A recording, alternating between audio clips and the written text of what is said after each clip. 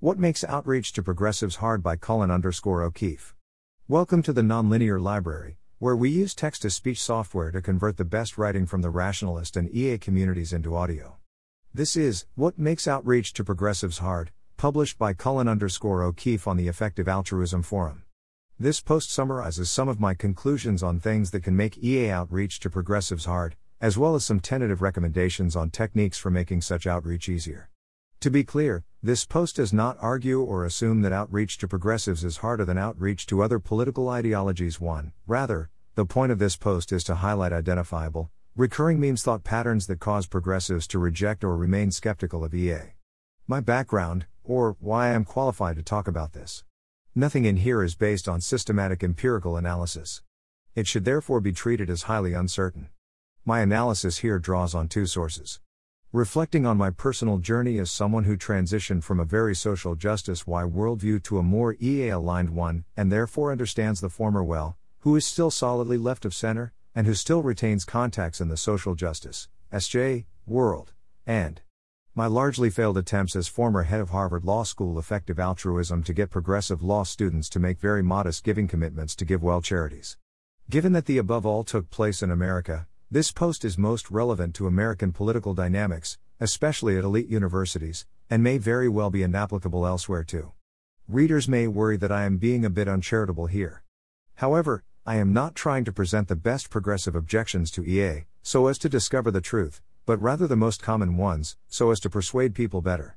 In other words, this post is about marketing and communications, not intellectual criticisms.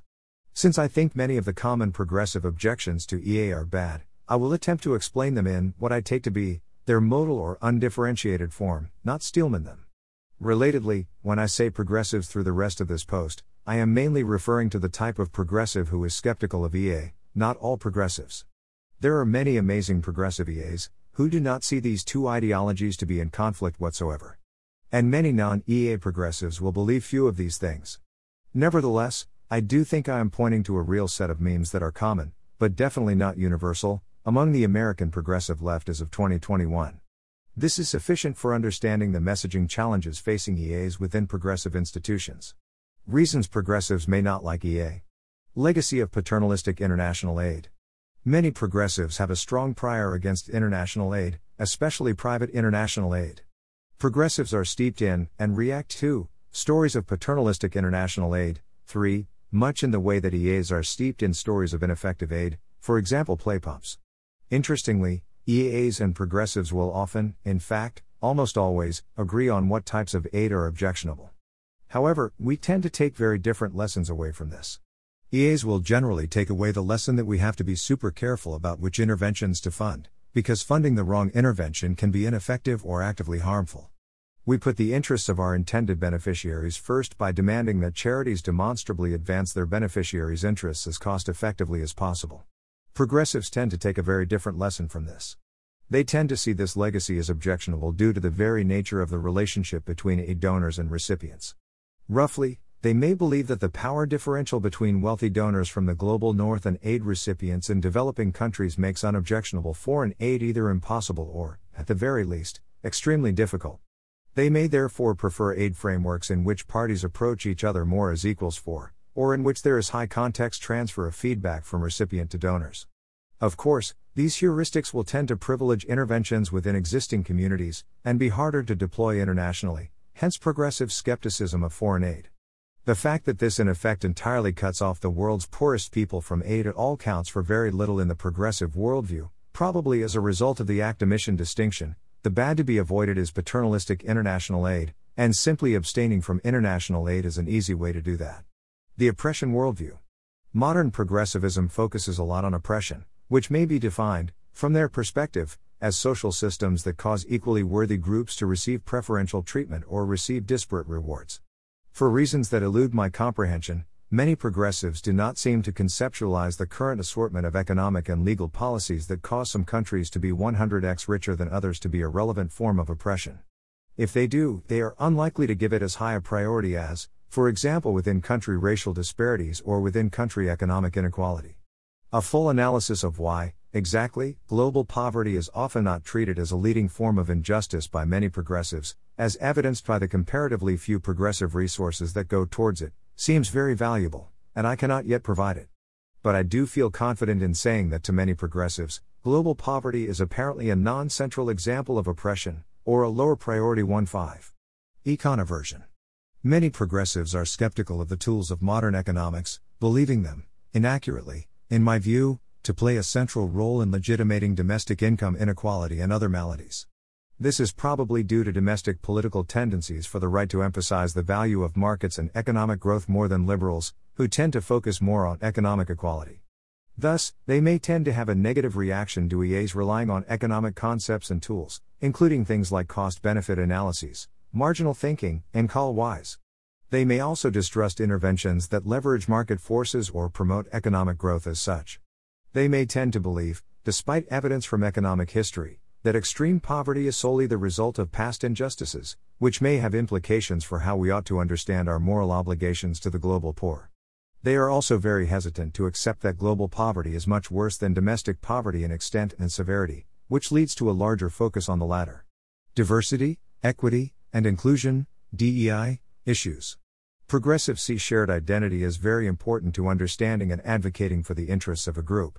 If a group claims to be advocating for some group X, but lacks a member of X in its leadership, this will make progressives very suspicious. Specifically, when EAs purport to advocate for members of the global poor, but our leadership lacks people from the world's poorest countries, they are immediately skeptical that we actually do have their best interests in mind, or can effectively advocate for them. This and the legacy of paternalistic international aid, see above, reinforce each other. Incompatibility between intersectionality and prioritization. Intersectionality is one of the dominant frameworks on the progressive left for understanding and advocating for social change. The academic and popular uses of intersectionality differ, but the slogan, "Here is no such thing as a single-issue struggle, because we do not live single-issue lives," 6, captures much of how this is currently understood and used in progressive spaces. Intersectionality thus implies a strong anti-prioritization framework, or at least a hesitancy to engage in prioritization. Intersectionality implies that narrow prioritization, for example in AIDS charity prioritizing education and condom distribution over art, is pro tanto objectionable insofar as it fails to consider, and allocate equal resources to, the differing needs of all members of a population. Systemic change and a preference for state action. Seasoned EAs will no doubt be aware that our critics on the left are some of the biggest proponents of the systemic change objection to EA. Progressives seem more likely to believe that major problems can or should only be solved through dramatic restructuring of society, in ways that EAs may be skeptical by default of for a variety of reasons. And when both agree on the need for some form of systemic change, they may often disagree on what that should look like. Ordinal speciesism.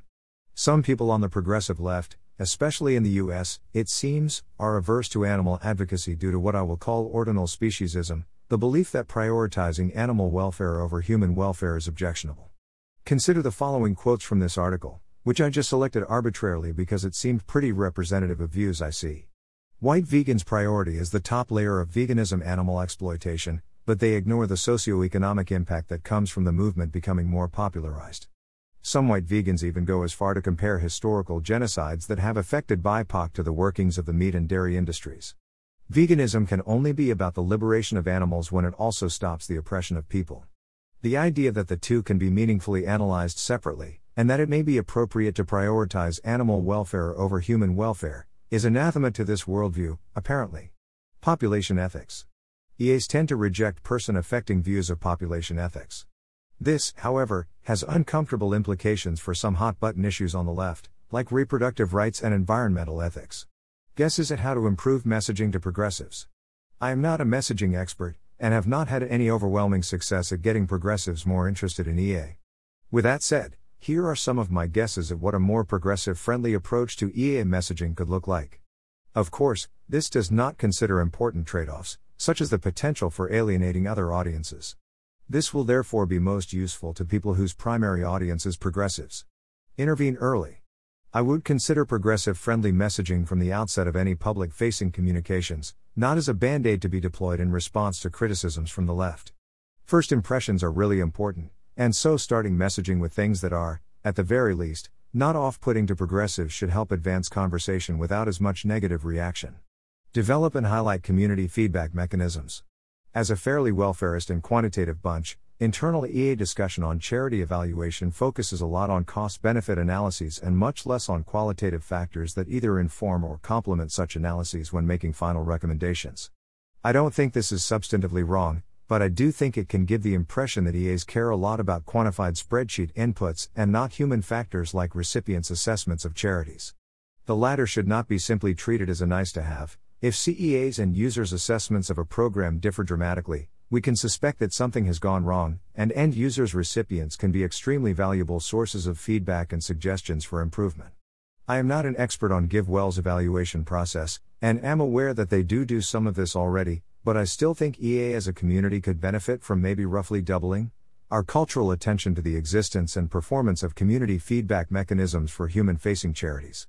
This has been a philosophical commitment since the early days of EA, yet information on how we, or the charities we prioritize, actually confirm with recipients that our programs are having the predicted positive impact on them receives, little attention in EA7. It may also be that many top charities simply don't have good user feedback mechanisms because donors don't demand them, in which case we should probably encourage more charities to develop them anyway.